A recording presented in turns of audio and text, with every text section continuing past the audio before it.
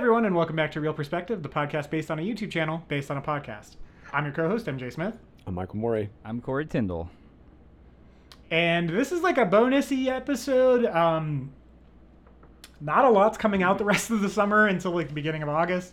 So you might get these kind of superhero catch-up / 2022 catch-up episodes, since we haven't been regularly releasing episodes for a while. So this is the first of those. We're going to be talking about Doctor Strange and the Multiverse of Madness, though more than likely this will not be the last multiverse movie you hear us talk about this summer. Yep, hint, hint. This is the first one that we're going to talk about, though. So it came out earlier this year around May, right? Yeah, Did it come out in May? Yeah. Came out in May. It's the first movie from Sam Raimi in like 9 or 10 years. Sam Raimi of Evil Dead and Spider-Man fame.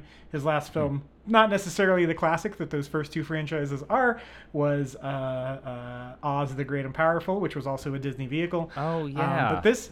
I always forget that.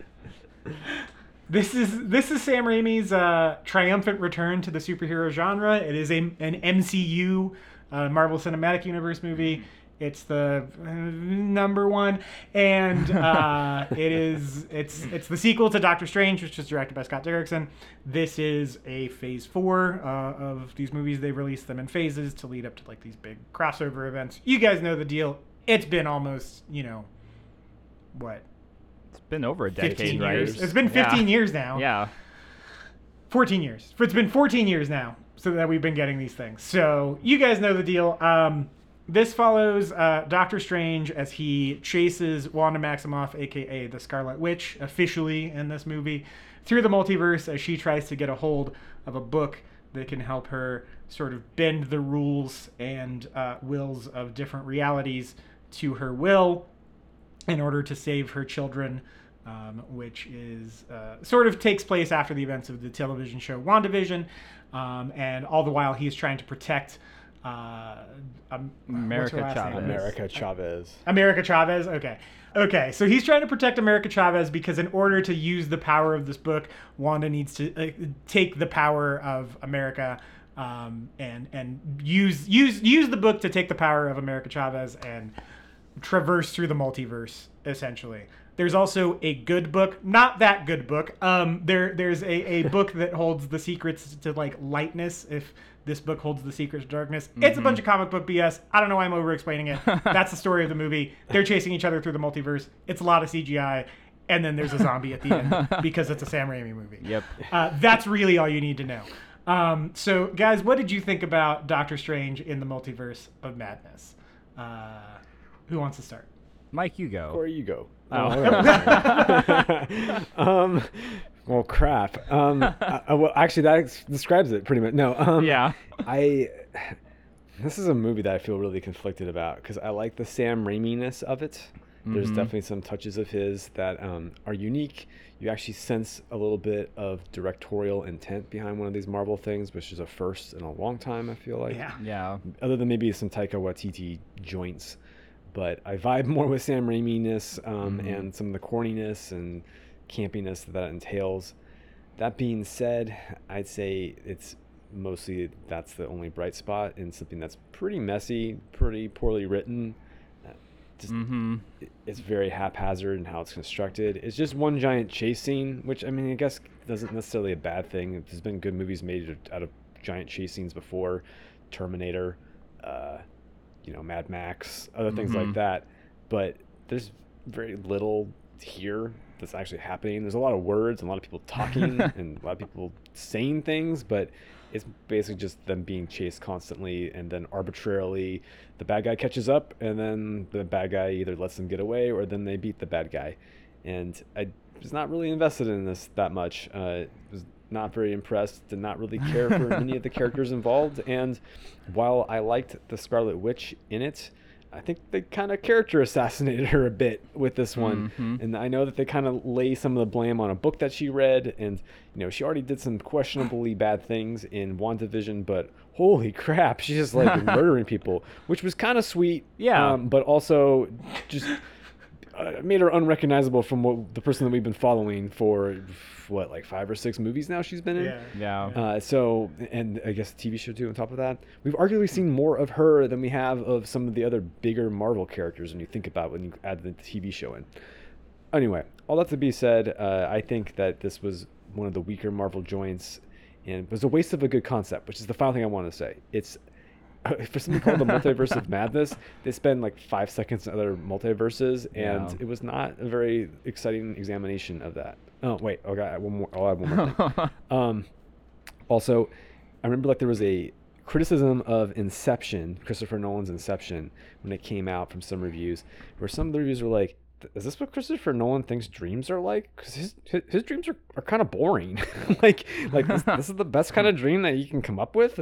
And have you seen Christopher Nolan? That's exactly what his dreams are like.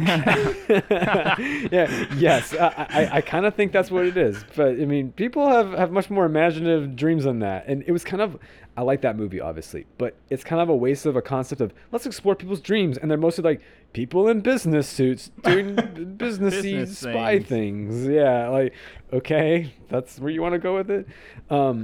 Versus you could do some really trippy stuff. And then when you have a multiverse movie, by the same token, you can do some really trippy stuff with that. And then most they do is like, oh, pizza is balls. And and then,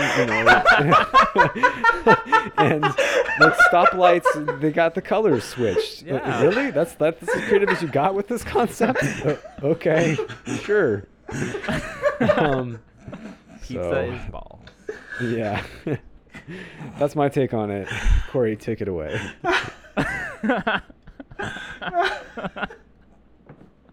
I'm really sorry. Oh shit, that's so funny. Okay. All right. Pizza is balls. Oh man. All right. Wow. Sorry for breaking everyone. No, that's great. Yeah, Mike, that was very eloquently put. I feel very similar. I feel like this movie is pretty lackluster. It's not great. The writing's pretty bad. It's really inconsistent. It's inconsistent with the rest of the MCU and Phase 4, whatever they're building. We can talk about that later. It doesn't feel congruent with a lot of the other stuff they're doing. And the only bright spot of this film is the moments that Sam Raimi gets to be Sam Raimi. I have told multiple people, like, when I watched this film, it was very clear, like, Marvel was like, hey, here's our script, whatever, you have to do these things, and then, like, you have free reign in these other areas. And so it's very clear watching the film where it's like, oh, like, they let Sam Raimi do this. Oh, they let Sam Raimi do that scene, too. Okay. Oh, this is a scene he was forced to do. Like, it's very clear, it's like, here's the Marvel stuff that has to be in here, here's the Sam Raimi stuff. And I think all the Sam Raimi stuff is really good. Like, all the stuff that is really in his style, that's really iconic him. And, like you said, I think he gives really good direction to some of the actors in those scenes. But besides that, I feel like the movie is just kind of, like, middle of the road. It's middle of the road, like, just as, like, a standalone film. But then, like, I think, for me, it gets weakened when it is put amongst the other Marvel films in kind of a continuity, in a building a series of stuff that's supposed to lead up to, like, the next big phase event, like you were talking about MJ. I think it is weakened when it has to be one of those things, when it has to be like, hey, here's the next step on the ladder that's supposed to get us to this final destination. I just feel like it really crumbles. So yeah, like, it's good for the Sam Raimi stuff. That's what I'll say. So I liked it the most out of all three of us, it turns out. I really liked this movie, but everything you guys said is right. The thing is, I don't care because Sam Raimi vibes. No, I get that. The pure Sam Raimi of it all was more than enough for me to be like, oh, I was really entertained by this movie. Now, what I will say is, by and large, what I have done, and this has maybe made me more, well, no, because I really didn't like Black Widow or Eternals, or Spider-Man for that matter, but stay tuned. Anyway, I have relegated these movies. Like, I'm not fully out or divorced on them from the, like, whatever the MCU is. I haven't seen a lot of the shows. I've seen like half of Moon Knight and all of WandaVision and all of Loki, and I think that's it. Oh, and one episode of Winter Soldier, Falcon. It's show. bad. Yeah, that's why I watched one episode of Yeah. it. And so yeah, I'm not like as current as I was because I've seen all the movies at this point. Yeah. But what I have done is I have relegated these movies to what I believe is their rightful place, which is Disney Plus. But also, what I do is my wife will go out of town to visit her mother, and it's not that my wife doesn't like these movies. I think she likes a lot of them more than I do, but she'll go out of town. And if you're in a relationship where you live with your partner, it's kind of one of the most freeing things that can happen is your partner going out of town, particularly if you don't have children, or if they take the child with them. So what I do is I order terrible pizza and a pint of ice cream, and then I watch whatever I've missed in the MCU, at the very least, movies-wise. And like the treating MJ them as that... garbage hour. What's that? It's like the MJ garbage hour. Yeah. Like I get to treat my cardiovascular and my mental systems as my worst enemy. And it's great. I have a really good time doing it. Granted, of the Phase 4 movies that have come out, I've only liked 2 of them, which are Shang-Chi and this. But it was like this is like the perfect movie to do that to just like junk food cinema, essentially. It really like, because, and it's all because of Sam Raimi and no one else. Yeah, definitely. It felt to me like I was like taking a chunk of time to read a giant stack of comics. Like it felt like very like much like reading issues of a Doctor Strange like crossover event where all these people invade the universe and they have to find their way back and all this stuff. And I really enjoyed all of that. That said, the way it connects back in the larger MCU sucks, but I also don't care. So, because of that, like all just the Sam Raimi vibes were more than enough for me to be like supremely entertained by this movie. Boo. Yeah, What are and we, even Taika like Waititi? even some of the like real dumb in your face Danny Elfman music worked a lot for me. It was great. That music fight. Yeah, that music fight is man. awesome. That was good. It's That was so legitimately good. good. Yeah, it's so good. But like, one of the things that really confused me is that people really didn't like this movie, and I don't mean that like in the way you guys didn't like this movie, but I mean like hardcore MCU fans were like really out on this thing, and I really can't wrap my head around why. Like I really don't understand the criticisms coming from like the hardcore MCU fans. I think it was. I think it's because people just they have no concept of like Sam Raimi and who he is, and there was very much like his distinctive style on this movie. Yeah. I went to go see this with a group of friends, and a couple of them are pretty hardcore like MCU people. I've kind of mellowed. I'm pretty lukewarm on the MCU right now. We talk about that more later. It feels directionless, but they hated this movie. But me and one of my other friends who saw it, like one of my other friends, he's really big into horror films. But I remember like us walking out of the theater, and I was like, it wasn't great, but like I enjoyed like the Sam Raimi stuff. And they were just my other friends who like love the MCU. They were just like, this was a horrible movie. Like what was what was that? What was that sequence? Like what? And I was like, that's Sam Raimi. It was so great. Yeah. Well, maybe we should probably try to define what Sam Raimi-ness is to our viewers. Yeah, that could be helpful. I mean, we all kind of have an understanding of it, and it's hard to articulate. But yeah. There's a certain camp quality, which probably requires us to describe what camp is. Yeah. Which means we're probably going to go down a rabbit hole of definitions. But there's like a corniness to his movies in the way that they're shot. You know, he'll use like zoom ups to people's screaming faces. Yeah. Like, he'll do like very in-your-face type things. So like do stuff with the camera that is a little untraditional, like spinning it around or whipping it, or like strange editing techniques. Like there's a part where like Wanda is like dream walking. Oh yeah, whatever. the POV and you see, stuff. Yeah, like point of view kind of like changes, and then like her eyes were overlaid over like some of the editing, like the transitions. Yeah. From shot to shot. It's that kind of stuff. It just creates like a vibe. Yeah. And he likes to deal with like the occult and horror too. So there's a lot of like strange aspects, which is why he was kind of perfect for a Doctor Strange type movie. Yeah. And you always kind of revolve around zombies or like horribly disfigured people, which is kind of why the last act, well, it's a total mess and I don't like most of it.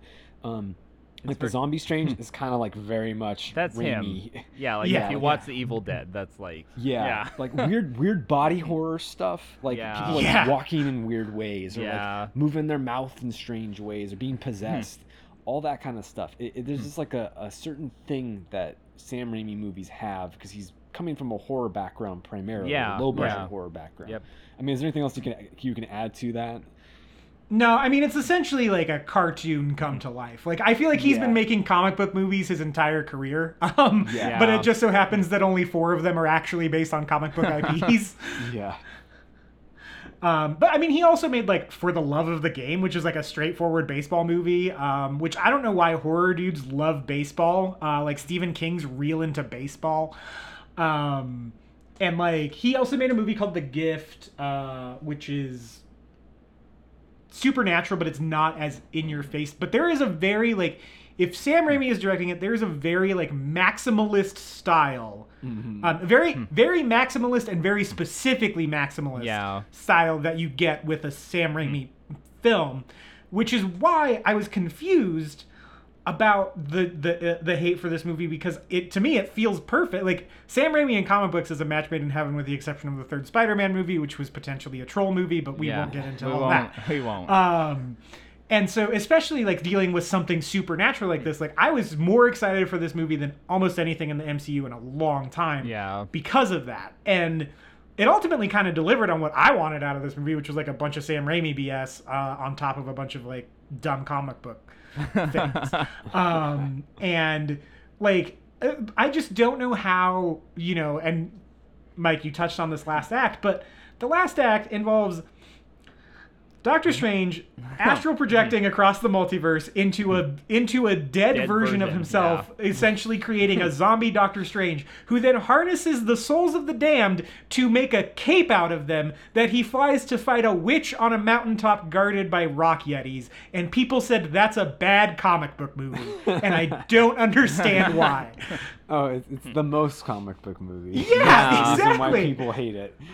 Exactly. Like, I was just like, this is comic books 101. Like, if you read this in a comic book, you'd be like, this is a good issue of a comic book. Yeah. I mean, I can't speak for the people who, like, maybe Corey's talking about, or that you guys are referencing, but I assume that some of it comes down to Marvel has cultivated a very specific in-house style, which is very bland, aesthetically not challenging. The humor is done one way. Yes, right. There's a very specific way of doing humor. There's a specific way that it's shot and edited, and this kind of violates those norms and those expectations. And also, the MCU, while it has ridiculous things like a talking raccoon, there's a certain amount of respectability. I can't believe I'm saying this. That they put into those things, and then this just lays all that comic book absurdity to bear. Yeah. And now I sound like I'm praising it, like I loved it, but I mean, like all that stuff I think is actually good and works in its favor. But I have problems with just like the conceptual like plot and things like that. But and maybe one other thing I've heard a lot of backlash about, and this actually kind of touches on some of the Stranger Things conversation that we had in a previous episode. I know a lot of people thought this was like super violent and like horror kind of based, which is another thing that's like a genre shift for Marvel. Most of the time they don't really delve in other genres, or like maybe they dabble a little bit, but not as like full tilt as this one kind of went. So I think that was kind of off-putting for some people too. Yeah, freaking Jim from The Office gets turned into string cheese, so like. But that sequence is great. It's awesome. It's so good. It's so good. They really let him go kind of buck wild for the MCU at least.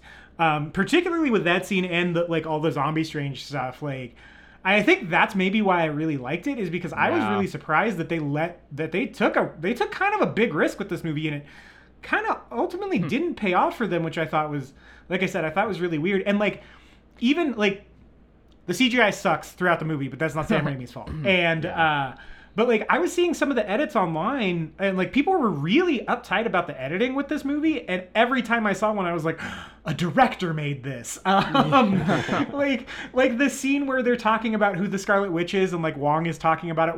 It's the sequence you referenced where like she's dreamwalking, and so you see the like Evil Dead demon perspective that he is known for, and but it's like he plays with the transparency of the frame, so everything's kind of layered on top of itself, and there's like 3 different things going on in the frame at once. I thought all that was great. And hardcore MCU people were like, what is this? And like I saw a lot of backlash to Raimi specifically on this, where they're like, oh, his like outdated cheesy 80s horror style does not fit the MCU. And I was like, well, why the hell not? Like, you're not giving me a reason why. You're just saying it doesn't fit, but you're not giving me like any reason outside of like they have a house style and they deviated from it. Okay, good. You know? Like, yeah, I thought the film was stronger because of that. I mean, I think you guys mentioned it earlier.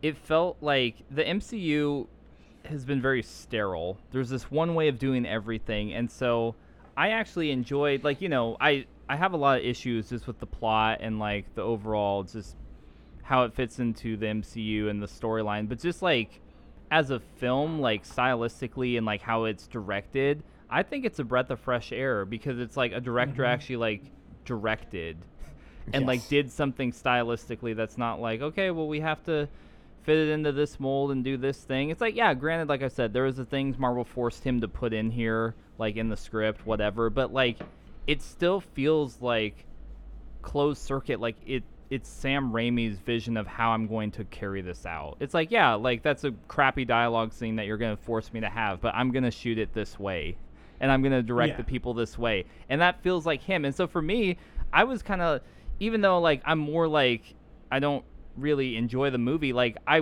walked out of the theater being like, oh, that was fun, whereas like some of my other friends were like, I really hated that, and I was like, I don't understand. It definitely has his imprint on it, and he elevates the material. Yes, he does. Yes, like whatever's good about it is because of him. Absolutely. He's elevating what I think is a really weak script. Yeah, the script is bad. Just it's very poorly plotted. The character motivations and arcs like don't make a lot of sense to me. For example, you know, they kind of make this whole story arc about Doctor Strange. He always needs to hold the knife or whatever, and he needs to be the one in control. But he's like never really shown to be wrong, like for being the way he is. I mean, they literally saved trillions of lives in Endgame because of his actions, essentially. Which also kind of involved him letting go of the knife in a sense and letting other people fix it. But I mean, I guess he kind of made a choice giving the time stone. Anyway, the point is that like he's kind of like correct in everything he does, and so how can you go and like say that's a character flaw when you're always right, and then you know you're still proven to be right at the end? And like, yeah, some other Doctor Stranges made bad choices, but can you really go and hold that against him? There's some weird character like archetype things going on there, and his relationships with other characters aren't really fleshed out. You don't really understand much about America Chavez from the beginning to the end. I don't really understand, you know, what is she going for other than just like try to survive. I mean, we get that one scene where like we see her with her mom's on her home planet or whatever, and that's it. So it's like, she wants to get back to her parents, and that's her entire arc. But she's mostly like a moving MacGuffin, like the whole movie. Like a human MacGuffin. Yeah. And so, like, there's things like that where you just kind of, you aren't involved in what's happening plot-wise or character-wise, and so all you're being wowed with is the spectacle of, wow, that's kind of a neat thing for the MCU. I'm glad they're doing the Sam Raimi thing. Yeah. It wasn't enough for me. Mm-hmm. Yeah, and that's how I feel too, Mike. Like, I enjoyed all the Sam Raimi stuff. Like, I thought his direction of, like, Wanda, like, just in those different scenes were really well, but, like, I thought her character arc didn't make sense because it's, like, it happened off screen. Like, the script is not great. The writing's really bad on this. Like, the characters, they feel like they don't make sense. Like, whether you're coming from WandaVision or you're coming just from, like, how you saw these characters in the other movies, a lot of their motivations they don't seem to make sense for me. Well, yeah, it's because Wanda Wanda does some really morally dubious stuff throughout all of WandaVision, right? But the show's pretty transparent about that. Like the show is very much like, hey, that wasn't great. She ultimately corrected it. Yeah. It still wasn't great. It wasn't great. Like it hints that there's potential consequences for these actions. Like she's not off the hook because of them. But it also tries to make her sympathetic enough to where you're like, okay, she was grieving because all the stuff that happened around Infinity War and Endgame was really traumatic, right? Like it's a show about trauma. And so I thought it threaded the needle on that pretty well. Yeah. And then in this, she's just a psycho, and it's like, well, okay, I don't know if there was a more sympathetic version of this character on the page, and then the Sam Raimi-ness took over and made her just a straight psychopath, or if that was the intent from writer to director, but it kind of completely undoes the sympathetic arc that we had with her in WandaVision, and she's really great on that show throughout, I think. Yeah, and I think even though so I don't too. like the way that show ends I like the way it ends thematically, but I don't like the events of the last episode or two. I think she's really solid throughout the whole thing. Yes. And she's really solid in this too. She's a great Sam Raimi evil person. Yeah, she's awesome. But she's so evil. Yeah, she is. It's okay, well, you're just a bad guy now. What are we doing here? here? Had this have your cake and eat it too thing with her, because it's not fully her fault. She's being corrupted by the book, but you don't really have a good sense of what is her and what isn't, and so they're trying to kind of thread the needle there, and it doesn't quite work on that front either. Yeah, because then Doctor Strange tries to use the book, and he's fine by the end, sort of. I mean, the last shot is him growing a third eye, which is a great Sam Raimi meme ending. And I actually really, I was like, oh, they did a Sam Raimi mean ending, because his movies end pretty mean, and I was like, okay, it wasn't as much as I would want out of a normal Sam Raimi movie, but it's a pretty mean ending for an MCU movie. But then in the first post-credit scene, he's just fine. Yeah, he's just learned how to control that third eye, so it's not totally inconsequential. Yeah, I think what you guys for Wanda's character, I don't know. I'm gonna chalk it up to I think it was just the writers just had a bad script, and they're just it happened off screen, and then I think we've said, Sam Raimi probably elevated whatever he had, and so I just think the writers were she's evil now, and this is what it's going to do, instead of giving us time to, because in WandaVision you got one post-credit scene that's her reading the Darkhold, and then that was the justification for oh, well, now she's off the rails evil, but there was never any in between. We never saw anything in this movie to indicate that. It's just oh, she's just pure evil now. So I kind of lean more, and maybe it's just some of the bias I've had recently of, I feel a lot of the writing in a lot of the Marvel stuff has not been great, or it's been pretty sloppy and lazy, and so I honestly think Sam Raimi was okay, if this is what you want, I'll do it.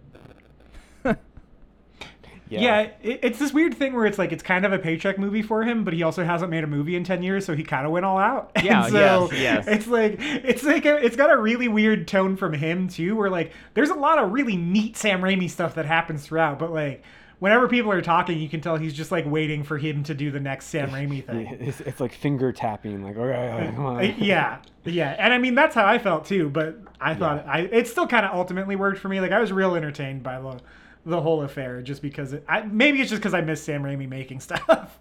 I could see even again, maybe you get a script and it's hey, Sam Raimi, we have to have these these 4 Illuminati characters in here because it's fan service and people want them, but ultimately they don't have to fit into this, and maybe they'll get killed or whatever, and maybe they just on the page it was oh yeah, Wanda kills them or whatever, and he was killed, you say, and then he's kill them, we can do a thing with that, and so he elevated even that poor writing of oh yeah, we need to have these cameos in here, and they're not really relevant anywhere else, and he was oh, I can make them relevant and memorable. Yeah. So he said, say no more. Yeah, so that's the sort of thing, that's how I viewed this film. It's there was just a lot of garbage that got handed to him, and he was okay, well, it's garbage, but we can make it, we can light it on fire. Right. I mean, I'm probably paraphrasing this poorly, but the South Park writers talked about like writing and how there's like a lot of good writing is this and therefore this type things. Mm-hmm. And then this movie was just kind of this and then this and then this and then this. There's like no like therefore because of like, you know, Yeah. cause and effect. It's just like things just keep happening and that's it. It's like a kid playing with his toys and just like making up bullshit. And I mean, look, that is like kind of the ultimate comic book thing in a way, but it's not, doesn't make for a very satisfying story. There's a reason why comic books are generally, or at least used to be, not held in very high regard. Sorry guys. Yeah. You know, it's because of hacky writing like that. Right. And this kind of played into all those stereotypes about what people say. And, you know, like, as fan-pleasing as some of those cameos in the middle of the movie are, they're ultimately useless and stupid, you know? Like, I mean, they get killed in interesting ways, and is it cool to go and see, you know, Xavier roll in on his yellow chair and a little X-Men animated theme play orchestrally, you know, as he comes in? Yeah, it's cool. And then your brain starts breaking down. It's like, but this doesn't really add anything to the story. It's just, like, tickling the, like, I can recognize thing part of my brain. Yeah. And it's just like stuff like that. It's just, this stuff, man. It's I think losing its effect on me. Yeah. I think the Sam Raimi-ness of it all, like to more precisely or concisely sum up the Sam Raimi thing, is his style is that's stupid. I love it. And that's how that Illuminati scene felt, where it was just like, and not, I don't mean the cameos. I don't really care about the cameos. I don't either. But like, except for Professor X, because Patrick Stewart is incredibly good at selling the dumbest comic book shit you can put on a page. He is such a good actor. Hot take, you guys. Patrick Stewart, pretty good actor. And so like he shows up and says all this like, I don't know. It was all total gibberish to me. Like I was like, I don't care about this. I don't know what you're talking about. But you're very convincing, Sir Patrick Stewart. Yeah. And so I really like that. And it's also juxtaposed with John Krasinski as Reed Richards, who is the worst person I've ever seen at delivering this comic book BS. And that also made me laugh really hard that he looked uncomfortable in this movie. Like, it looked like he was like in way over his head to be there. And they've announced that he's officially the Reed Richards for the MCU, and that's extremely funny to me. Yeah, I feel like all those scenes were just shot separate from each other. And it's COVID going on, obviously, on top of that. And you can just tell that they probably had multiple contingency plans of who they were going to put in those spots, and they just got whoever was available for them. Krasinski's been a fan favorite for that role for a long time, though. Yeah. So, but if they had not managed to get him because something wouldn't work out with scheduling, they could have easily replaced him with someone else. Is my point. I mean, my hope was that would be it for him as the MCU Reed Richards. Like that would have been great, I think. Yeah. But people would have rioted. People would have been so mad if they were like, "Well, we're doing it with this actor instead." That was the multiverse Reed Richards. Like, no, people would not have been down with that. Like their appearance is like the situation where the MCU mandated stuff comes in and Sam Raimi-ness disappears. Now their deaths are where the Sam Raimi-ness comes in and the MCU parts of it disappears. Yeah, so, full force. Like I feel like from that point forward is like all Sam Raimi. Yeah, like, I would agree. To the end, like that's where it really like the vibe shift happens in that scene, and like that chase sequence like in the sewers right after that. It's like that's total Sam Raimi. Like I agree. Yeah, and like I loved that scene. Like I was just like, you guys, there's a movie where Patrick Stewart gets his neck snapped. Like, what? This is buck wild. And, like, it's an MCU movie. It was amazing. Yeah, it was so great. And, like so they have, like, Black Bolt, which, like, I'm glad they made fun of how stupid his name is. I'm so glad they made fun of how stupid his name is. Yeah. Because his full name is Blackagon Boltagar, which is so dumb. And but like they got him from the Inhuman series. It's Anson Mount, who's Captain Pike on Strange New Worlds now. And from the moment where she was like, "What mouth?" and made his mouth disappear, that was and then brutal. caved his head in? That was amazing. I was like, yo, what is this? Like, this got great. And so there's a lot of these like really kind of memorable moments like that feel so out of place for the MCU, and that's what makes it stand out. And like, I haven't really enjoyed a Marvel movie like that since Guardians 2, maybe? Like, because I really like that movie a lot too, but that's a movie that's just like, it's just people hanging out on one planet talking about their feelings for 2 hours. That's the whole movie. Yeah. And that's really kind of bold for what the MCU is. And this is more in line with what the MCU is as far as like the sort of spectacle, like wham bam, like, or whiz bang type of stuff. But that, like, that scene, that Illuminati scene in particular, where like, Yeah. she shreds Mr. Fantastic into noodles and just She like cuts Captain Carter in half. Yeah. in half with her own shield. Yeah, Like, that was it's great. wild. But it's so like, it sticks in my memory. Like, I have like a really good recall of that scene and not much else leading up to Yeah. that. And like from the movie that point forward, I have much better recall of, because it's like memorable. Like, it has a style and it looks Yeah. cool, and it's so like it's not. Look, guys, if you guys go watch the other Sam Raimi movies, it's not that violent for a Sam Raimi movie. Like, Yeah, it's just yeah, definitely. crazy violent for the MCU. Yeah, which is great. Yeah. Yeah. I mean, it's kind of like what we talked about on the Stranger Things thing, too, where, like, Yeah. you know, yeah, people took their kids to see this movie and were probably upset, but, like, Yeah. those kids are going to remember that Yeah, for they a long will. time. Like, there's a certain, and I would say there are more kids who saw that and like later in life are gonna seek out Evil Dead because of this than there are the ones who are just like totally scared by it. This is gonna be the movie that messed them up. They're gonna be Yeah, like, oh good. yeah, I saw a second Doctor Strange movie, and it's like, yeah, she like crushed a guy's skull and like Yeah. shredded a guy and cut a Yeah. woman in half. Yeah. But I mean, like I said on Stranger Things, I think every kid needs that one thing that does that to them. And so, like, if Doctor Strange 2 can be that, more power to it. Yeah.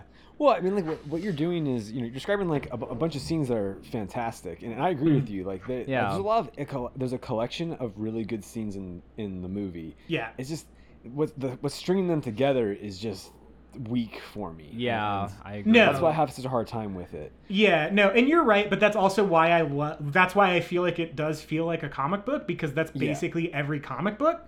Just Two like great is panels. is like a bunch of jargon and a bunch of BS, and then a really cool 2-page spread, and Yeah. then more jargon and BS to get you to the next issue that has really cool art still. You know, like, and that's why it feels so much like reading a big stack of comics, and that's why it really worked on me. Is I was like, oh, this feels like when I read, a Swamp Thing or whatever. Mm-hmm.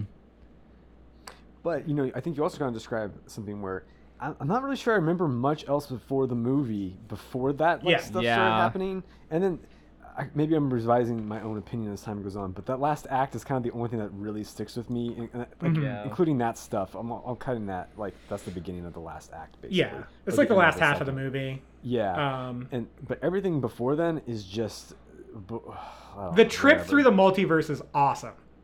Yeah, like for them- as long as it lasts. But Yeah, it yeah, doesn't yeah. last long enough. Yeah. No, it doesn't. It doesn't. But that scene of them like going through the multiverse the first time and like turning into like all these different art styles and like the way And the paint. camera, and paint at one point and Yeah. like the way the camera like slowly spins around them. It's really neat. But that's the coolest Yes. thing that happens in the first half of the movie.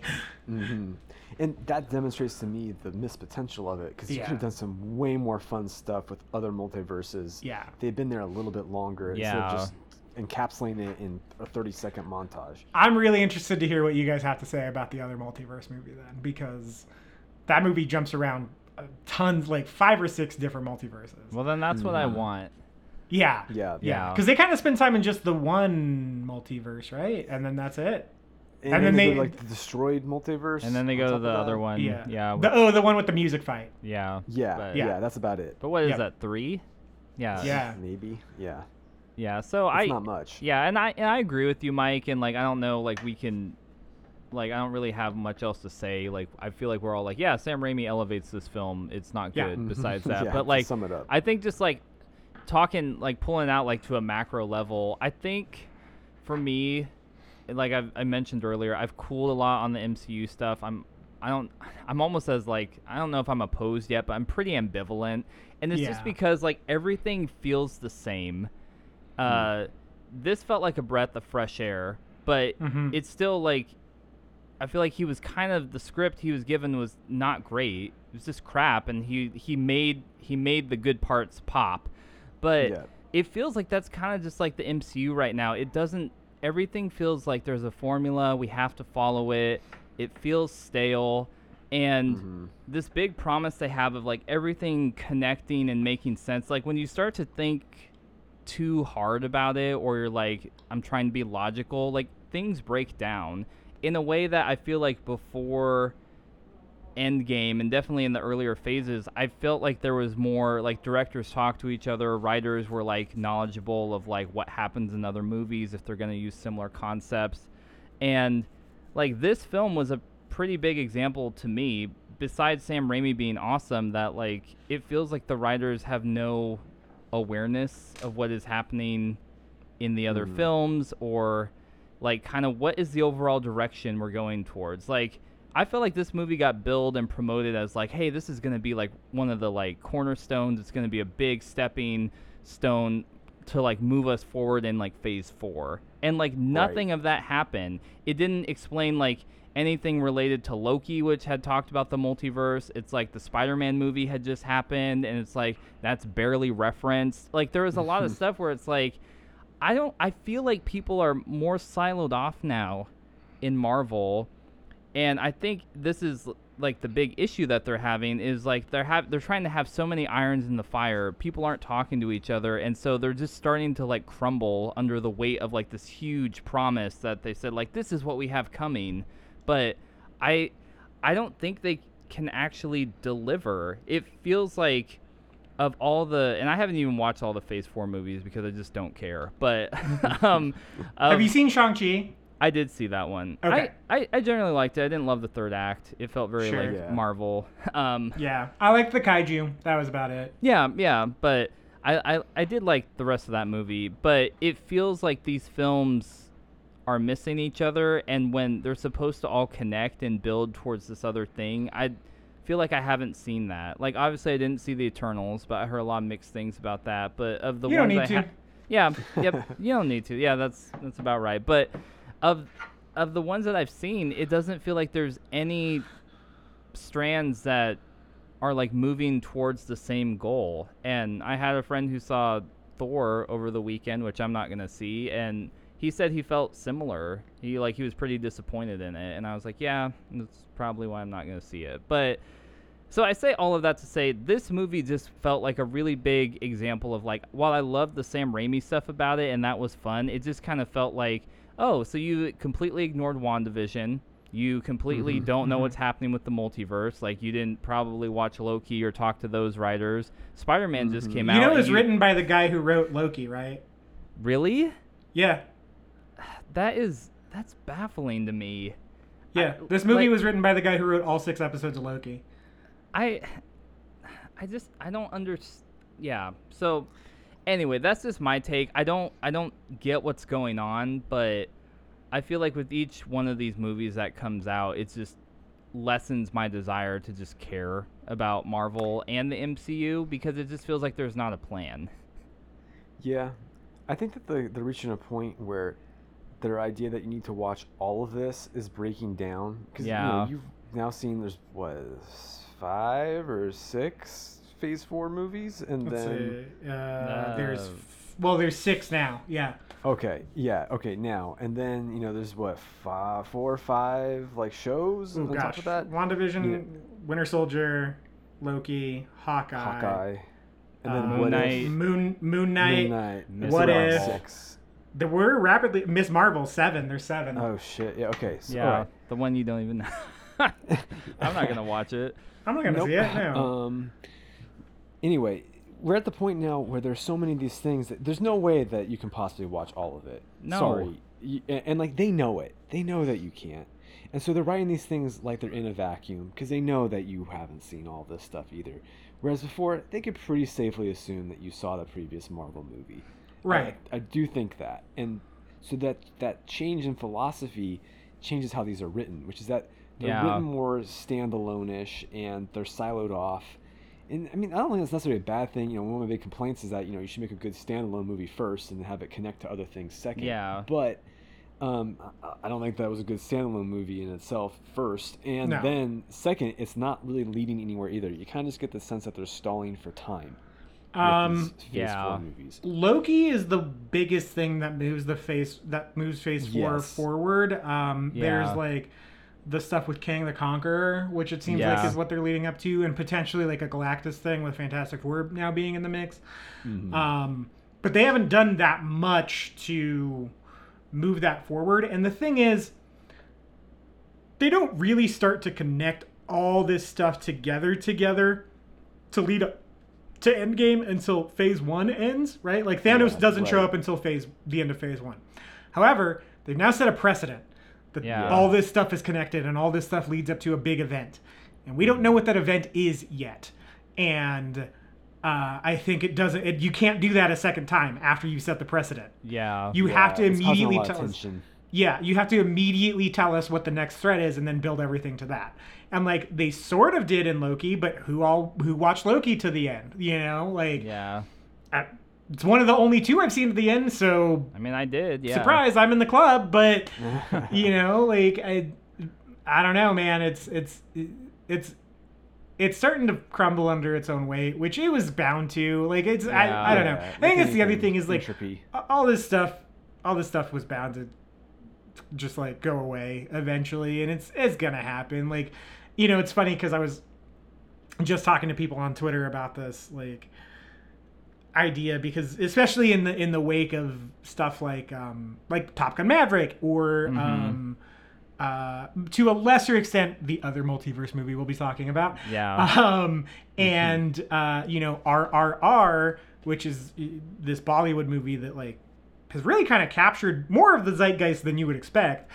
And it's proved that older audiences want stuff. It's proved that art house audiences still like blockbuster type filmmaking. Like if you watch Everything Everywhere All at Once, it's an action sci-fi movie. Like that's also like a drama about a mother and daughter and family, but it's an action sci-fi movie. Like it really is.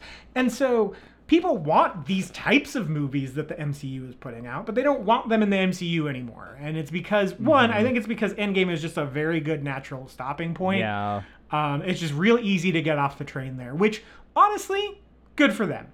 I don't know if that was intended, but if it was, good job. If it wasn't, thank you anyway. Yeah.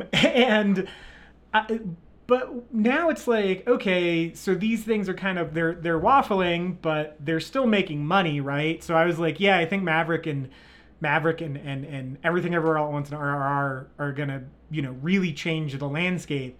And then Thor made $300 million this weekend, so what do I know? Yeah.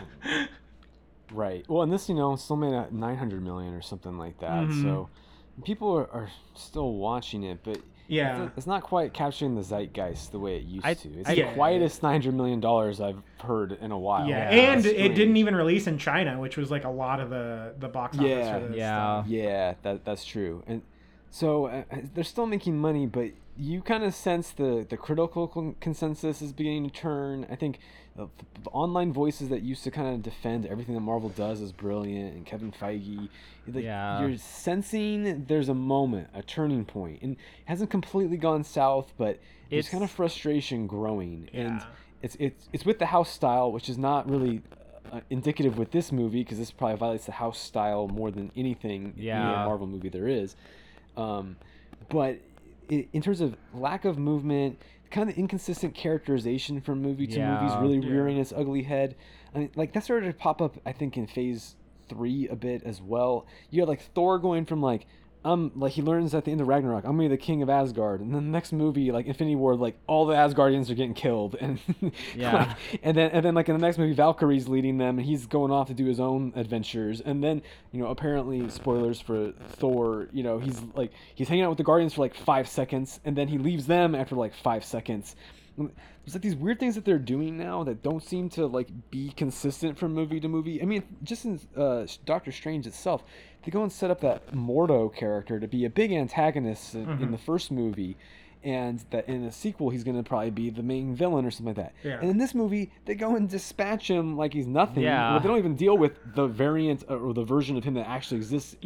So that guy's Yeah. that version is still hanging out. Like, Yeah. Yeah. But like they've already moved on. He's referencing how like he's tried to kill me multiple times or whatever, and then they're like dealing with his variant version of himself. Yeah. It's like you don't get the sense that there's a clear plan. They just like kind of throw crap on a wall and they figure it out like in the sequel sometimes. Which I think people are realizing more, and I think there's like, they're making money, but I think it's like less, but I think people are realizing, there's not as much as a plan, and there's more inconsistencies. I think people see that a lot with, this movie and Thor: Love and Thunder. And, it's like the saving grace for this movie was like Sam Raimi and like his style, but a lot of people didn't jive with them. But some of the characterization and the story was weak.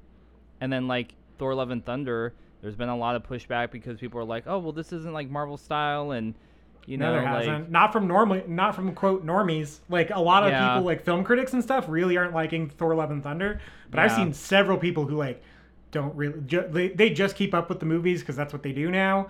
And like the shows and stuff, and they're like, man, I loved that. Like that was a real good time. So I don't know. It seems like the public consensus on Thor: Love and Thunder is pretty positive. Yeah, I don't know. I feel like there's part of me as like I assess the situation. It feels like with the introduction of Disney Plus and like things have to become more of a service, and there seems to be a pull away from making like art that is coherent and it's a story, and it's like, hey, if we introduce this concept in this film and then we talk about this concept in another film, like it's treated, with similar, standing, or it makes sense logically. They're moving away from that to just like, hey, we have to get something out because it's a streaming service, or it's like, oh, it's that time of the year, we have to have our next Marvel thing. And I think obviously like there is a lessening of quality, and I think the further we go on, people are going to realize that, and it's like, oh, this isn't the same. And I think people are realizing that there's a lack of a plan. I think Marvel is just, it feels like they've gotten a little bit too greedy, and they're like, we just have to do stuff and we have to push it out, and it's okay if like we don't exactly have a plan. We have all this goodwill, people trust us. But I think they've proved, even COVID withstanding, like Phase 4 has not, like, they did not start out on a good foot. It's like having Black Widow be the first Phase 4 movie, and then like obviously I know stuff had to get shuffled around, but like there's a lot of things that feel like there isn't a clear plan. Even if you look at the first Phase 1 movies in Marvel, I know they don't kind of connect until the end, but there was different pieces of things that even would get referenced between those films, where it's like, oh, okay, like S.H.I.E.L.D. has been talked about a couple times in these different movies, so it's like there must be something going on with that. Or like, and it did build to something, right? It built to the Avengers 1, right? Yes. And so that was like a very small scale, almost trial run Yes. of how to do this, and then they were able to like blow it out into this larger Thanos thing. But now we're there. We don't need to do that a second time. Yeah, but it feels like there's no tracks being laid right now. It's just like, I guess, okay, people we need to have Black Widow has her own movie, but she's already dead and her character arc's done, so I guess we'll do it. And it's a prequel, which means it doesn't matter. Spider-Man movie. And I don't know, we don't really know what to do, but what's great right now? People love like multiverses and the other Spider-Man, so let's just like, we had this plan, so we're just gonna pull them. I feel like some of it is like, we don't have a plan, so we're just gonna try to see what people might want. Respond to that No Way Home was trying to trade in on how successful Spider-Verse was, right? Exactly. Yeah, like that. I mean, that was the inception of that. They were like, "Oh, the cartoon did great. Let's do that with the original guys. You like the original guys, right?" Yeah. There's an element of they used to be the trendsetters, and now they're following the trends. Yeah. And I think that shift, there's a nervousness to that ship. They don't quite trust themselves anymore, and they're kind of like looking for fan reaction and pandering to them to smooth things over and figure out what they really want to do with it. And I think because there's so much of this stuff, and now they can't quite be sure that you're watching any of it, they have to be really afraid of how many ways they go and reference other things. Because, you know, let's say this movie had referenced Eternals in some way. Would you even get the reference? I mean, some people have not seen that movie. No. I haven't. I'm not. I saw haven't seen it. Eternals. I don't remember a lick of it. I'm So not gonna no. watch it. If some character showed up as a cameo, would you even necessarily be like, it's that guy? I'd probably haven't recognize seen a character, but Yeah, that's yeah, about I it. recognize an actor. Yeah. Yeah, that's where I'm at. I would recognize an actor and be like, he was probably important, but I'm not sure. Yeah. And I think they're at a point now where they can't be like guaranteed that Bruce Banner showing up in a post-credit scene at the end of one movie gets an automatic reaction the way it did, however many years ago, because having some Eternal dude walk into a post-credit scene is going to mean jack shit for most people. But it's not going to get you necessarily hyped. But at the same token, Mike, like I hear what you're saying, but for the people who've been following for a long time, for Marvel to shift to that mindset, it kind of feels like a screw you. It's like I've been watching these movies for so long and trying to follow these series, and they're so worried now about like, oh well, if we drop this person like in here as a cameo and people don't know, then like we can't do that. It seems like it's affecting the story and the writing, and so we're getting these lesser versions of things. Or like we can't cross this over because if they didn't watch it, we won't know. And so for the dedicated person who's watching these movies and watching these shows, and they feel like they really don't connect, even like character-wise, like you watch WandaVision, you watch this, and it's like Wanda doesn't feel like the same person. Or like, I haven't watched all the shows, but like, I watched something like Moon Knight. It literally has no references to anything else in the Marvel universe, really. And so it's like nothing else has referenced it. So it's like, okay, well then kind of what's the point? Like what? And so you I don't know. You get to this place where it's like, again, you had my goodwill, but now you're just losing it because I'm investing all this time to watch these things, but you're treating me like kind of I'm an idiot. So I'm not gonna, like, for me, like they have lost a lot of my goodwill. Like I'm not seeking out every Marvel thing to watch. Like, I didn't watch Miss Marvel. I didn't watch Hawkeye. I didn't watch Eternals. I'm not gonna watch She-Hulk when it comes out. And like, there's other places too where I feel like they're cutting corners and kind of like maybe assuming their audience is stupid. Like we were talking about a little bit, but like even CGI and stuff. I don't know if you guys saw like the first trailer for She-Hulk. The CGI looked terrible in that. Yeah, dude. I was like, holy hell! Like how did someone approve this? Like, it does not look good. And there's even stuff where it's like, choices of like, why would you use CGI for that? Like, if you look at She-Hulk, she's just like, she's not like super, like, like monstrously muscular like Hulk is. Like, you could just have like a well-built like woman, like, just trained, and you could probably get like a pretty close effect. So there's this stuff where it's like, and like even some of the CGI in some of their other movies and shows has been like garbage. And so I mean, even this movie, there's some rough compositing. There is. Yeah, there is. Oh. Like the beginning scene where the squid's chasing after with the eye America. monster. Yeah. Oh, Yeah. that was so rough looking. Man. Yeah, it's brutal. It's brutal. And some of the CGI backgrounds when they're in the place between dimensions or whatever. Yeah. Golly. And it's like, you have the money, Disney. They have the money. They don't have the time. Is the thing. They've got to put these things out so regularly to keep people. Well, they do. I feel like they do. Like, they got to keep people on the hook, or else they're going to not have any audience left, because people are going to go watch RRR on Netflix. People are going to go rent Everything Everywhere All at Once and be like, holy crap, this is what I've been missing out on. And they don't. Their media strategy involves suffocating you so you don't like look for anything else. But I would argue they should pull back to kind of how they used to be, where it's like they need to make these things more of an event so that they can put the time into the CGI and like think through the scripts. But now they have locked themselves into this like everything has to come out every 6 months and like whatever. It's like, we'll fix the CGI.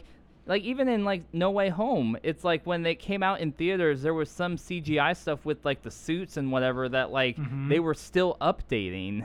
Like the first Yeah. The thing is, they could blame COVID for like a year of these, and now they can't anymore. And so it's like, well, so like, but like even like Black Widow, the CGI is gross in that movie. It's terrible. I never saw and it. It's real bad. There's an explosion that's one of the worst looking things I've ever seen. I've seen that. So good. Holy moly, it's so bad. And that was made before COVID. Like, it was supposed to come out like right when COVID hit. So you can't blame COVID for that. Eternals looks okay. That's like the only good thing I'll say. Like, there's really cool CGI in particular with like the creator gods. I don't care what they're called. They have a name. And there's Celestials. the Celestials. They look really good. Like, that's some of the best CGI work that arguably any Marvel movie. And yeah, I was thinking about this today before we decided to even record this, mainly because I just spend multiple hours in my car alone every day, so I have a lot of time to think about it. That sounds so sad. Yeah. Like, I'm a delivery driver. I'm not just driving around aimlessly. I'm not Tom Hardy in that one movie. But like, I pass the time by listening to music and saying Eddie how Venom does in the Venom movies, or perfecting my Colonel Tom Parker in the Elvis movie impression has been my go-to lately. But I was thinking about this, and I was like, because like there's this thing called the volume, and we kind of touched on it a little bit in the Obi-Wan episode. Yeah. The volume is this like basically this dome of like LED screens that they use to kind of replace green screen so that they can have like an actual like pre-rendered background in front of these actors. Mm-hmm. And they're using it for a lot of Star Wars and Marvel stuff because they have to, because of the time crunch that these things are on. But it hit me today. I don't know why it took me so long to realize this. They just invented rear projection. That's it. It's just rear projection. That's all they're doing. But now they have to sell it because these things are like too big to fail now. They have to sell it like it's this big technological innovation, but it's the stuff Hitchcock was doing essentially. And so that like really made me laugh today when I was alone in my car. You sound like an insane person when you put it that way. Yeah. And that's a really good point. And actually, I want to go back to another point that you were raising. And I'm going to make two analogies to things that are disconnected from movie making slightly. Like a Marvel movie. Yeah, actually, it's just like the MCU. Yeah. So, with regards to like suffocating the viewers so they don't look at alternatives, I think that's definitely a thing that's happening. That's the reason why we get so many of these movies and shows and why they're just kind of becoming filler crap. Yeah. Back in the 90s, a lot of people, well, before the 90s, a lot of people, like our parents or whatever, our moms, used to go and watch soap operas. Mm-hmm. And then the O.J. Simpson trial happened in the 90s. And a lot of people in the soap industry attribute the O.J. Simpson trial interrupting soaps constantly, being shown on TV. Right. They attribute that with viewers leaving soaps because they found something else. They found their new addiction. Because watching the soap is very much an addiction. You watch it day to day. You see the story progress 2 inches. Yeah. And you find out someone's an evil twin, and people were separated at birth. But you're still hooked because you want to see what happens next. Yeah. And the moment you fucking break that line, that connection, that like need to watch it every single day, you might have lost those people forever. Now they're going down the court TV route. Now they're going down the true crime route. Now they're watching reality TV. There's all these other things now that they've been introduced to. Other analogy. So a big thing with gaming right now are games as a service. Mm-hmm. Which are these games that are perpetually updated, that they go on for years. They're always adding new content. And the idea behind a lot of them, besides just making money off of whales, i.e. people who spend a lot of money on microtransactions, DLC, costumes, is to keep you constantly engaged with that game so you're not playing any other game. Because the moment you might go and switch to another game, you might have, they might have lost you, and you're not coming back to their storefront and buying the new Naruto costume in Fortnite. So I think that is a huge element, is that there's this cynical, we just need to keep on producing stuff to keep you hooked so you're not looking elsewhere right now. Yeah, I agree. I think that's totally what is happening. Yeah, and it's it's crumbling. It's gonna, and that's the thing is like, a lot of people are really cynical about this and the way Disney has the major market share, and they have like all these studios, and they essentially have a monopoly. But to the point where like, I really, and Mike, I think you can back me up on this as someone in that field. I really question the legality of what they do a lot of the times. But I've never really been that cynical about it, because I can see the bigger picture of like trends, and like you just see trends ebb and flow, and this is a trend that's going to ebb and flow, and like it feels like, yeah, we're 14 years into this, but like, I mean, the big comparison everyone always makes is the Western. Like, we made Westerns for like almost the first half of the entire movie industry, and like almost exclusively, like it was Westerns and musicals, and it turned out fine. Everything's fine still, and like, the thing is, that cycle's going to be even faster now, because there's just more. Everything moves faster. Because everything moves faster. And like I said, like I know I keep referencing these movies because I want you guys, both my co-hosts on this show and the audience, to see these movies. Like RRR and Everything Everywhere All at Once, I think, are the movies that are really kind of opening up people to like, oh yeah, there's different stuff that still delivers on the spectacle that I've come to expect from the Marvel movies, including like a little bit better even, like, yes, RRR is a 3-hour Bollywood movie with maybe some shoddy CGI compared to what we're used to in the whiz-bang Hollywood era, but like putting it in the proper context of like movies made in India and stuff like that, it's an excellent superhero movie that's not even about superheroes. And did you see it, Mike? No, I still haven't seen it. Oh, okay. I want to, though. Yeah. But, to add on to what you're saying, I mean, that's the reason why things like Squid Game and these Korean things, Japanese things, that's why they're taking off, because people are looking for alternatives, because this has such a stranglehold on the American film industry. Yeah. And I agree with you. Through the course of time, it's going to go away. It's just not moving fast enough away for like my taste, for example. Sure. Yeah. But like, capitalism is a system by which some things take hold for a while, and monopolies rise and they fall, and people go and introduce a different product or a better product that hits the zeitgeist or fits the times better. And I do think that it's going to happen eventually. People have been talking about the death of the superhero movie for a long time, but I do think it really is beginning to happen. It's imminent. Like, it may still be like another half decade or whatever, but it's gonna happen. Like, it might be a full decade. Maybe a full decade. Yeah. But it's just gonna be a long decline, the same way that Westerns kind of had a long decline. Yeah. So I didn't mean to go and step on your toes. No, you're good. You're good. And like, that's the thing is, people are still seeing Everything Everywhere All at Once. By the way, the movie came out like in April. I think it came out before Doctor Strange. And I was playing board games at a friend's house 3 days ago, and him and his girlfriend got back, or his roommate and his girlfriend got back, and they had just come from seeing it. It's July, and the movie's out on disc, like, and digital. So like, there's definitely an audience for this. It's A24's biggest hit, and it's awesome. It's so good. And the mainstream audiences are noticing, and I think the sort of 1-2-3 punch of Maverick, that movie, and RRR are really doing a lot of the big initial like chipping away at the kind of sleeping giant, as it were. Yes. Yeah, totally agree with you. I would say like a similar comparison. Like, you look at different industries related, but different, like the comic book industry. If you look the main two players, Marvel and DC. It's we know the films too, but like, in a lot of that, it's like comic book sales for those two, the big two traditionally, have been down a whole bunch. And like, when you look at what makes up most of the market share of comic books, it's manga right now. Like, it is exploding. It's like the top 10. I read some article like a month or two ago. It's like the top 10 titles, comic books being sold in America, are not actually American-made comic books. Yeah.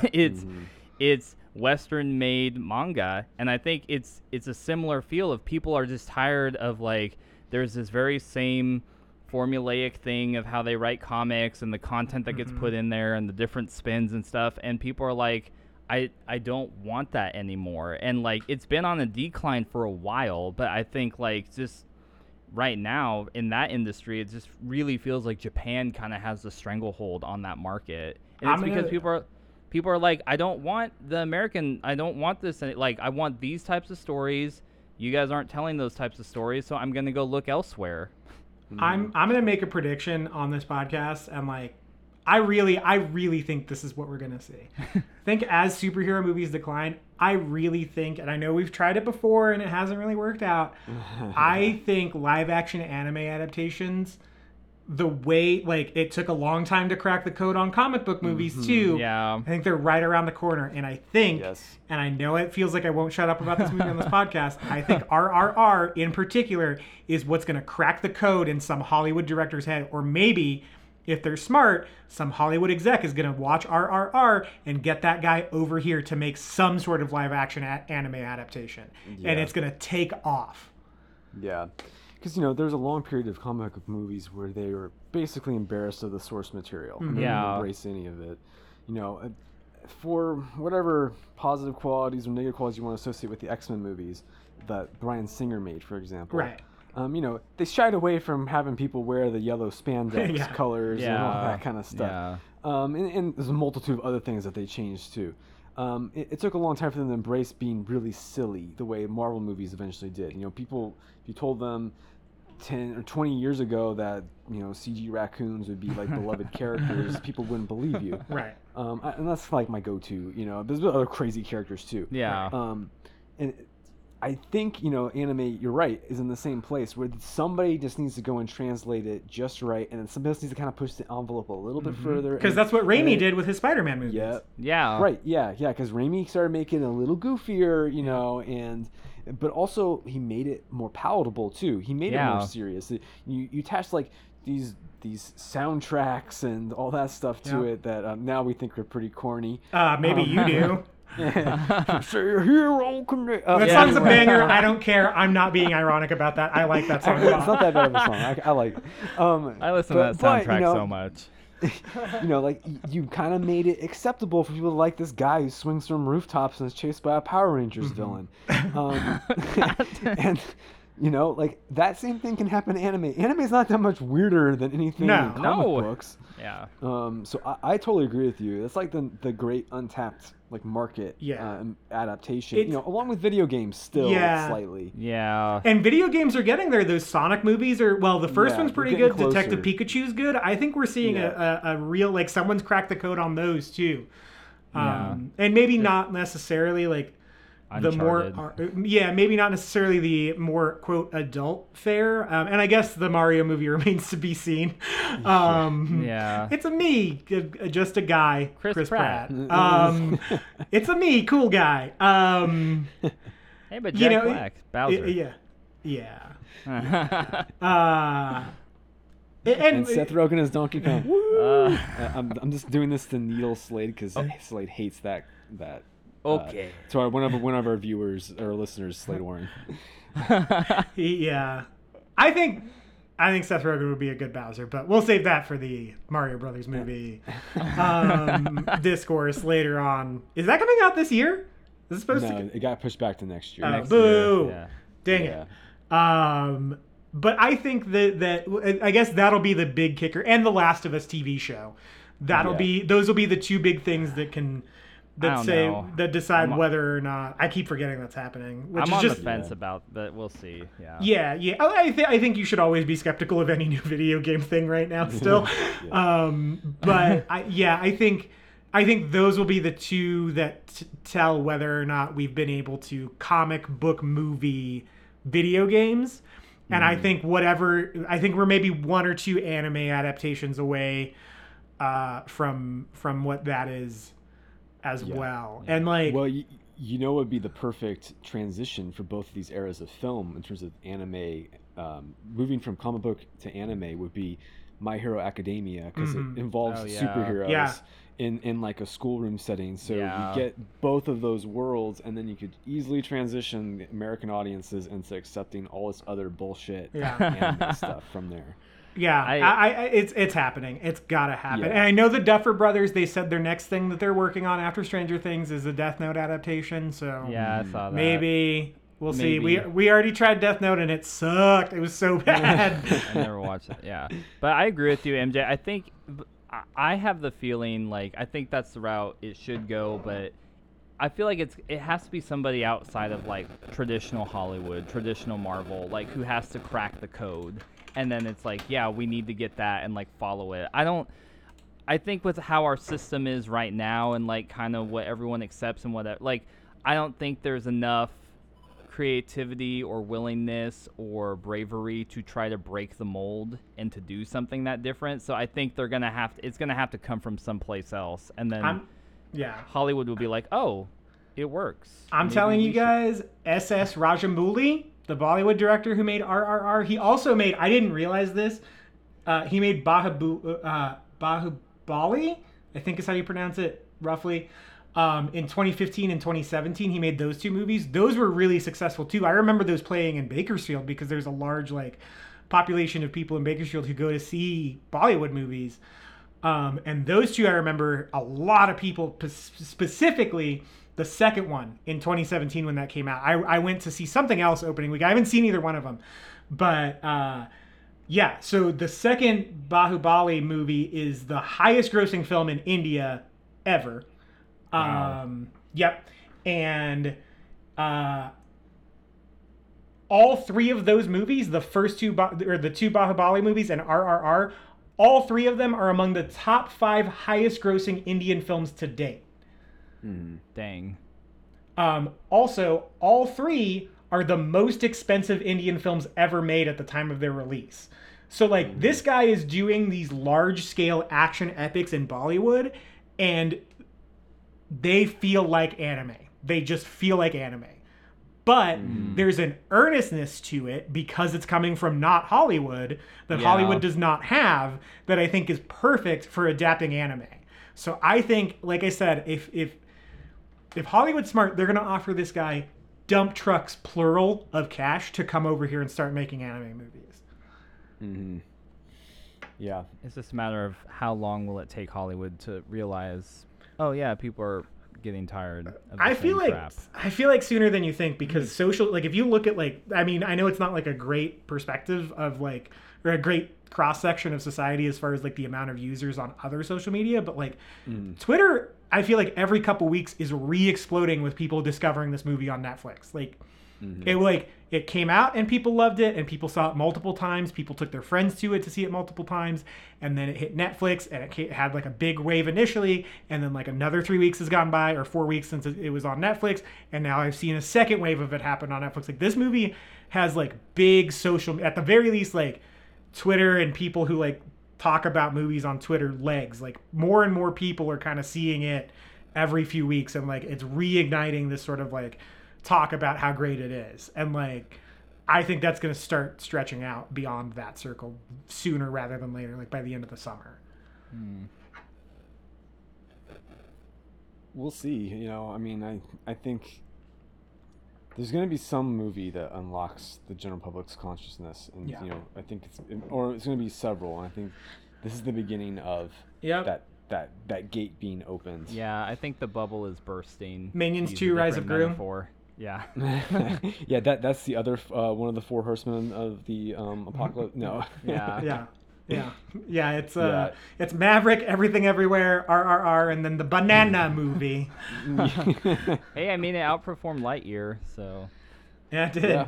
It did. Yeah. No, there's some sort of paradigm shift happening. Yeah, I think so, We're going to look back at probably to this moment, I would say, like, you know, the early 2020s, and really say, okay, this is when the momentum shifted.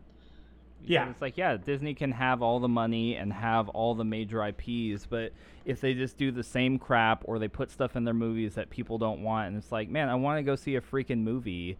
You know, it's like, I think people are like, I'm going to go find alternatives. And then if there's somebody else doing something amazing, like with this RRR movie, like you're saying, MJ, people are like, well, then I'd rather go do that. If I'm going to go spend 3 hours, I'd rather go watch something that is fun and enjoyable and it's like has an earnestness as opposed to like freaking whatever this is, you know, like whatever the next the next thing in the Marvel drip feed, you know, like I don't want to do that, or Star Wars or whatever, you know, all the major IPs that they have. Dude, And so I started watching RRR at 11 o'clock at night and was enthralled the entire time. It's great. If you guys have not seen, I know I didn't shut up about it this whole podcast, but man. No, I feel like I need to. It's such an antidote. Oh man, I want to do an episode on it so bad, you guys. Well, we should. I feel like if any, fine. No, I'm down. Mike's like, I feel like if anything, like, just the handful of things that I've watched over the last couple months, like, has really turned me, whether it's Marvel stuff or it's like Obi-Wan, like we talked about. I'm just like, a lot of these is like, yeah, they can be the big IPs or whatever, but I don't care, because it's like I sense the people making these don't care. And it's either they don't care or they put crap in it that I don't like. They're not actually trying to tell a story. They're trying to like achieve something else. And so it's like, I just don't care. Like, I don't have any desire to watch this. And it's like, you have all the money in the world, but then like your show looks like crap. Like Obi-Wan looks like crap compared to like a lot of other stuff, where it's like some of these Marvel movies, it's like we're talking about, it's like, just because you have access to the volume doesn't mean you should use it. How about we use a freaking practical set? Like, just people, the lack of caring and all that stuff, I think it's all of these are pieces, and the bubble bursting of people just kind of like waking up and being like, you know what, there's something else. And I know for me personally, this has just been magnified over the last couple months. I don't know if it's just like I've chosen the wrong things to watch. Nothing has really wowed me from Marvel. Like, even like I watched Moon Knight and I was like, all right, like I like Oscar Isaac as a character and like he's a good actor, but like the show isn't anything like super great. Like, I feel kind of bad for him, but well, and just to kind of maybe bring things closer to full circle, MJ, you kind of teased that you didn't like Spider-Man. That's another thing where, like, Corey, you're talking about things that like haven't really wowed you. Yeah. The more time goes on, the more I thought that Spider-Man No Way Home is actually kind of just a shitty movie. Yeah, it's not good. It kind of feels like that. It's not great. Like, you know, I knew what I was getting going into it, and like the fan in me I wanted to see all three of them. I wanted to see the other two on screen. No shade at Tom Holland. I don't really like MCU's version of Spider-Man. That's a whole nother podcast. I don't really feel like he's the character of Spider-Man, but I wanted to see them. And so like I knew it's like the plot is going to be garbage to get me there. But yeah, but then people are coming out of that movie like, oh, this is the best Spider-Man movie, like what? And it's like, no, it's not by a long shot. It doesn't touch 2 by a long shot. Yeah. But yeah, I agree. Like it wasn't Into the Spider-Verse was what inspired it. Yeah. Well, okay, maybe saying it was a shitty movie is a little too harsh, but I kind of think that if I really was objective, it kind of was a shitty movie. It's missing a whole act. Movie's missing a whole act. Yeah, they didn't know how to get there, so it was like, No, I think they knew how to get there, but they couldn't get there because of COVID. That's my theory on that movie. Like, that movie's extremely hampered by COVID. Yeah, it is. You can see it everywhere. Yeah. Well, and it basically like takes 2/3 of its runtime as a wind up to get to the 1/3 that you really wanted to see. Yeah. And that one final 1/3 should have easily been like 2/3 of the movies, which is kind of what you're saying, MJ. Essentially. Yeah. Well, so what I'm saying is, once they break out of like the apartment. There needs to be a whole act of these villains terrorizing New York and these Spider-Men having to stop them. But like the way it's structured is it's just like they're just waiting at the Empire State Building. Like, why would they not go do? Now it's time for the final battle. Yeah, why would they not go do all the crime in a different universe where they're not known? Like, exactly. It took so long to get to like what we wanted to see. Yeah. They wasted a ton of the screen time, and then like basically the Spider-Men have 2 good scenes together, and then they're already off to the final battle. When you could have had them all have their own separate character arcs, and they're bonding over the second act of the movie instead of the very end of the second act into the third act. Oh, you mean like how Spider-Verse does? Correct. Yeah, exactly. But like you said, I suspect it's because of COVID. They can only have these people together for a short time, or they can only keep the secret of them being involved in this movie together if they were involved in a limited amount of scenes. And it wasn't worth sacrificing the story then if that was the case. Okay, but did they keep the secret? No.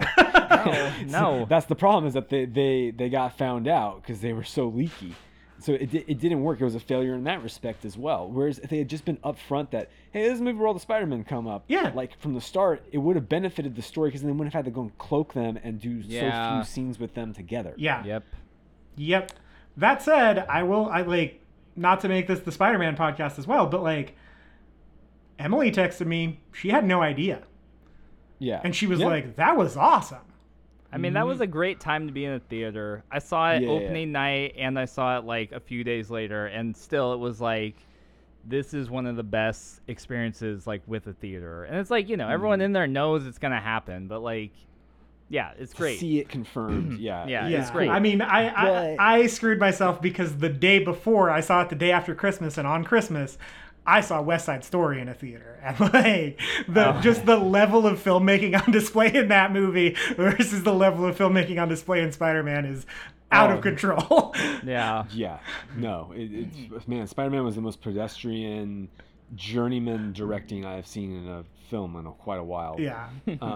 Yeah, it really let down even the good parts of that movie, I would think. Yeah. But yeah, no, I think this is the thing. Is it worth preserving that theater experience, that first time watching something, at the detriment to that long-term experience of, will I ever see that movie again? Probably not. Nope. Like, I kind of, it doesn't have any staying power because its story is actually kind of crappily constructed. Yeah. it is. I will say sometimes.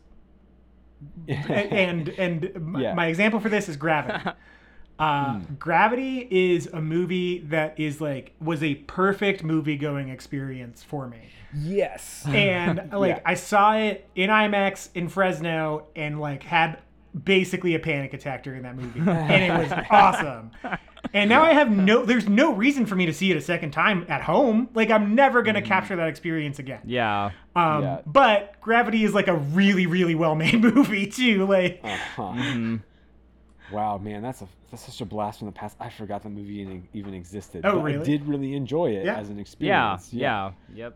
yeah, but that's But like I care to never see it again. you have to see it like really big, I think. Yeah. Like, I mean, Mad Max was kind of the same way for me. Like, I thought that movie was like really cool to vibe with and like just so kinetic and weird. And then like I got everything I needed out of it. I felt like. Yeah, I feel the same. Like, I feel like that one's overrated, but that's a really separate podcast now. Yeah. I just had like a really good time in the theater watching it, and like it was just I like, get that. Yeah. But yeah, Mike, like what you're saying, there hasn't been a Marvel movie that has really wowed us holistically. It's like, yeah, Spider-Man kind of had the like, oh yeah, it's a moment, but you reflect on that, it's like, oh, it's not good. And like you think of the other Phase 4 movies and all these Disney Plus series, and none of them really have that for me. Like the ones that I've seen, but They have no staying power. yeah, they just feel really inconsequential. Where it's like, I know, say what you will about the other Marvel movies, and it's like, I know they're comic book characters, but I feel like some of those other movies at least had something to say, or they had integrity in themselves to be like, yeah, I know this is about a comic book character, but like, we're gonna like lean into that. I just feel like these movies, they just feel like nothing. And again, it just goes to like, I just feel like Marvel doesn't care. It just thinks like its audience doesn't care, so we won't use as much money, and it's like whatever. Like, it just doesn't feel like anything is there. I mean, that's just how I feel about Marvel and Disney properties kind of across the board now. Yeah, pretty much. Well, you know, and it comes down to I think they lack confidence and vision. In 4 years, they went from Iron Man being introduced to the Avengers, 2008, 2012, and now we're 3 years removed from Endgame, and I don't see a path here. Like, they're 3/4 of the way into what they were forming with the Avengers, and they're still fumbling around in the dark. Granted, COVID was a thing. I was going to say, let's say maybe 2 years, because... Yeah, I'll give them 2 years, but Yeah. let's say even, like, if they're halfway through this, I still don't see the formation of an arc or a plan. Yeah. Yeah, and introducing a multiverse in this stuff is not the solution. Like, just no. lazily bringing back, like, callbacks and stuff like that is not compelling enough. No. Yeah. No. Honestly, the multiverse is not great. Just like as a concept, It's a bust. It's not good because it's an excuse for lazy writing. I feel like none of the films or the shows have actually like used it really. Like maybe Loki a little bit, like to its potential, but like even that, like I don't know. Like none of the other shows or movies have really done that, and so it's kind of like, okay, if this is your thing.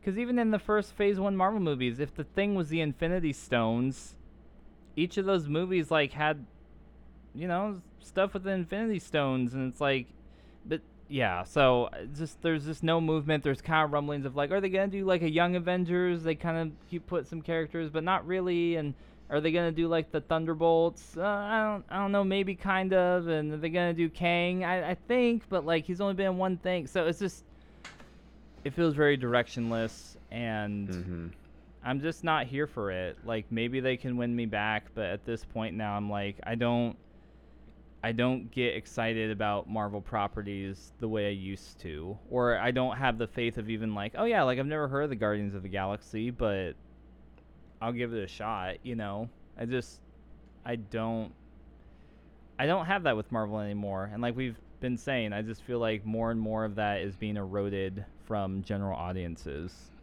Yeah.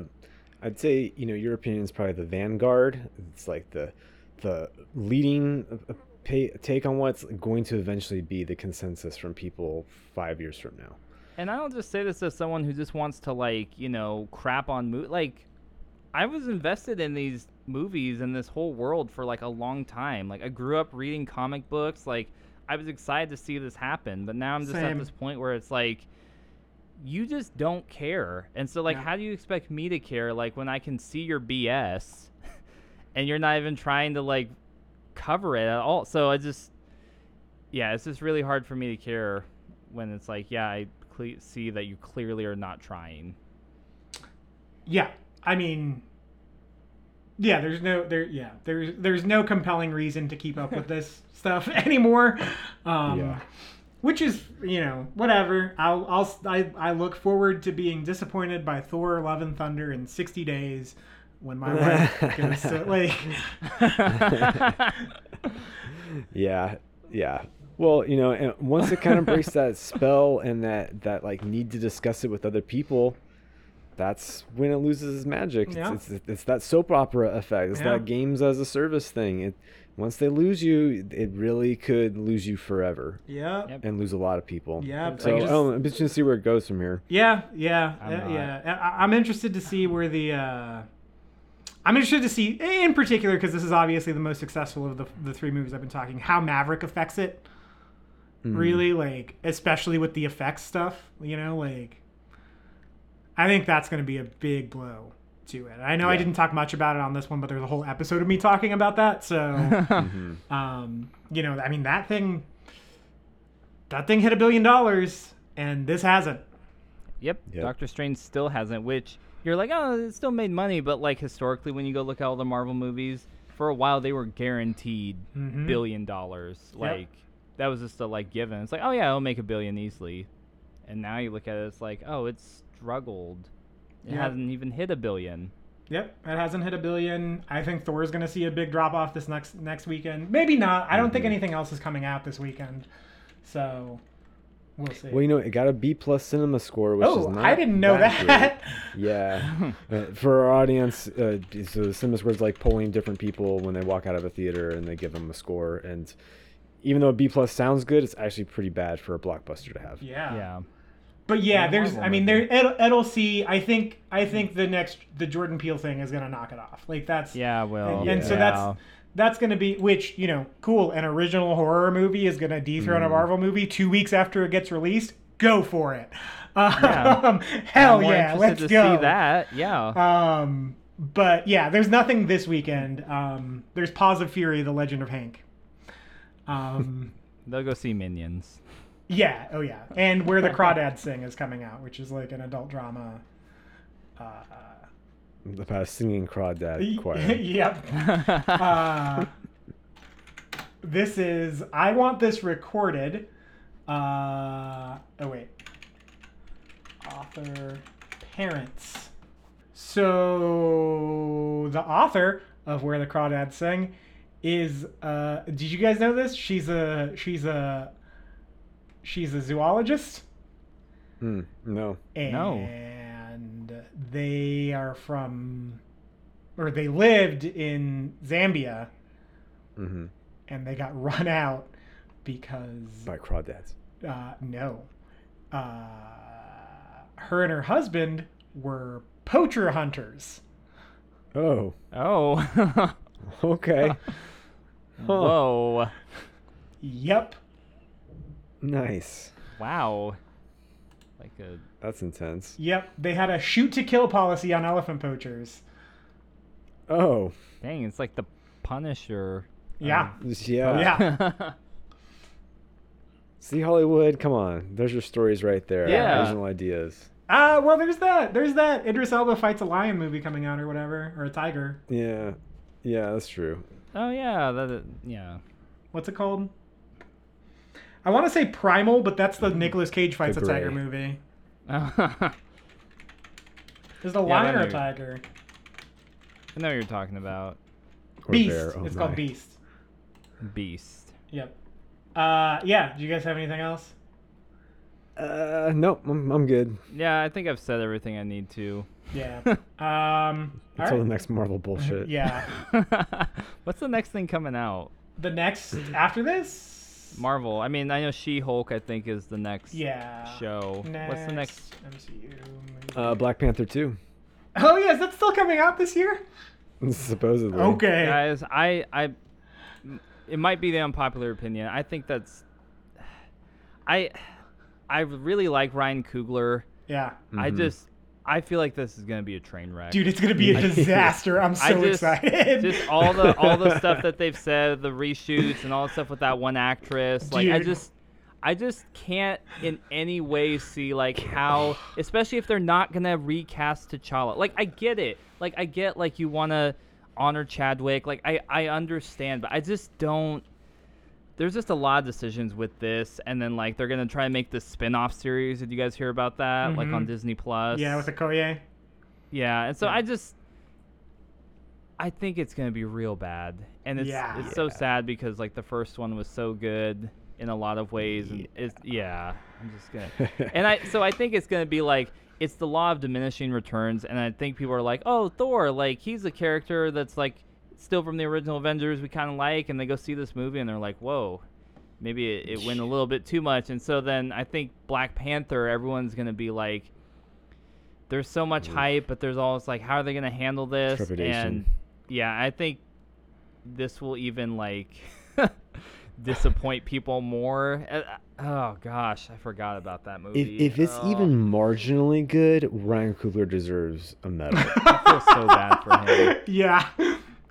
Like fucking presidential medal of freedom. Like He doesn't want to. He doesn't want to do it, but it was probably too far down the road, and he couldn't back out. And he was like, if someone else takes it, he they're couldn't gonna, Justin Lin it. Yeah. Yeah. Yeah. Oh, God. Just bail. Oh my gosh, Dude, I forgot about that. I feel like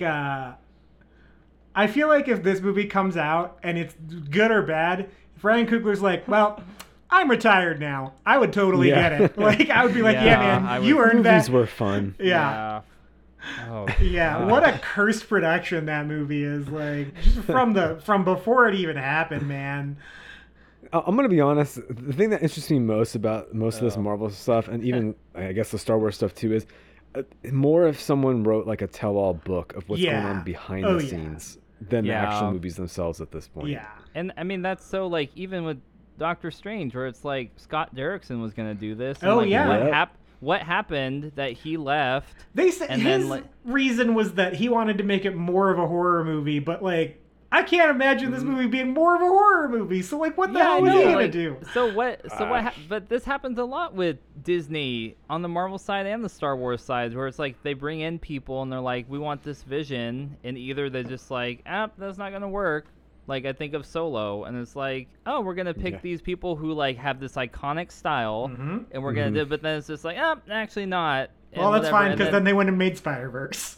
Yeah, and that's and it's great, but it's just like I don't understand. And Marvel tries to bring in this variety of people, but then still it feels like sometimes you watch their films, and for some of them, they kind of like handcuff the director. It's like, well, you brought this person in to do their thing, but then it still feels like a Marvel movie, you know? Yeah, I mean, I would say that Eternals feels like it's got Chloe Zhao's style on it, but I don't like it. So it feels like if you saw Nomadland, it feels like Superhero Nomadland, kind of. I mean, obviously they're very different films about very different subject matter. But like a lot of the like shooting in natural lighting, like a lot and very like slow contemplative drama type stuff. Like that is a movie that's very outside of the Marvel House style as well. Yeah. But it's too much. It's way too much. Like it's just like, what is this? What are we doing here? It's, you know, but it does feel like she made that movie for, you know, for better or for worse. So, you know, I guess I should have brought that up earlier in the episode that, you know, it does feel like it came from her, but I just don't like the way she makes a movie. So yeah.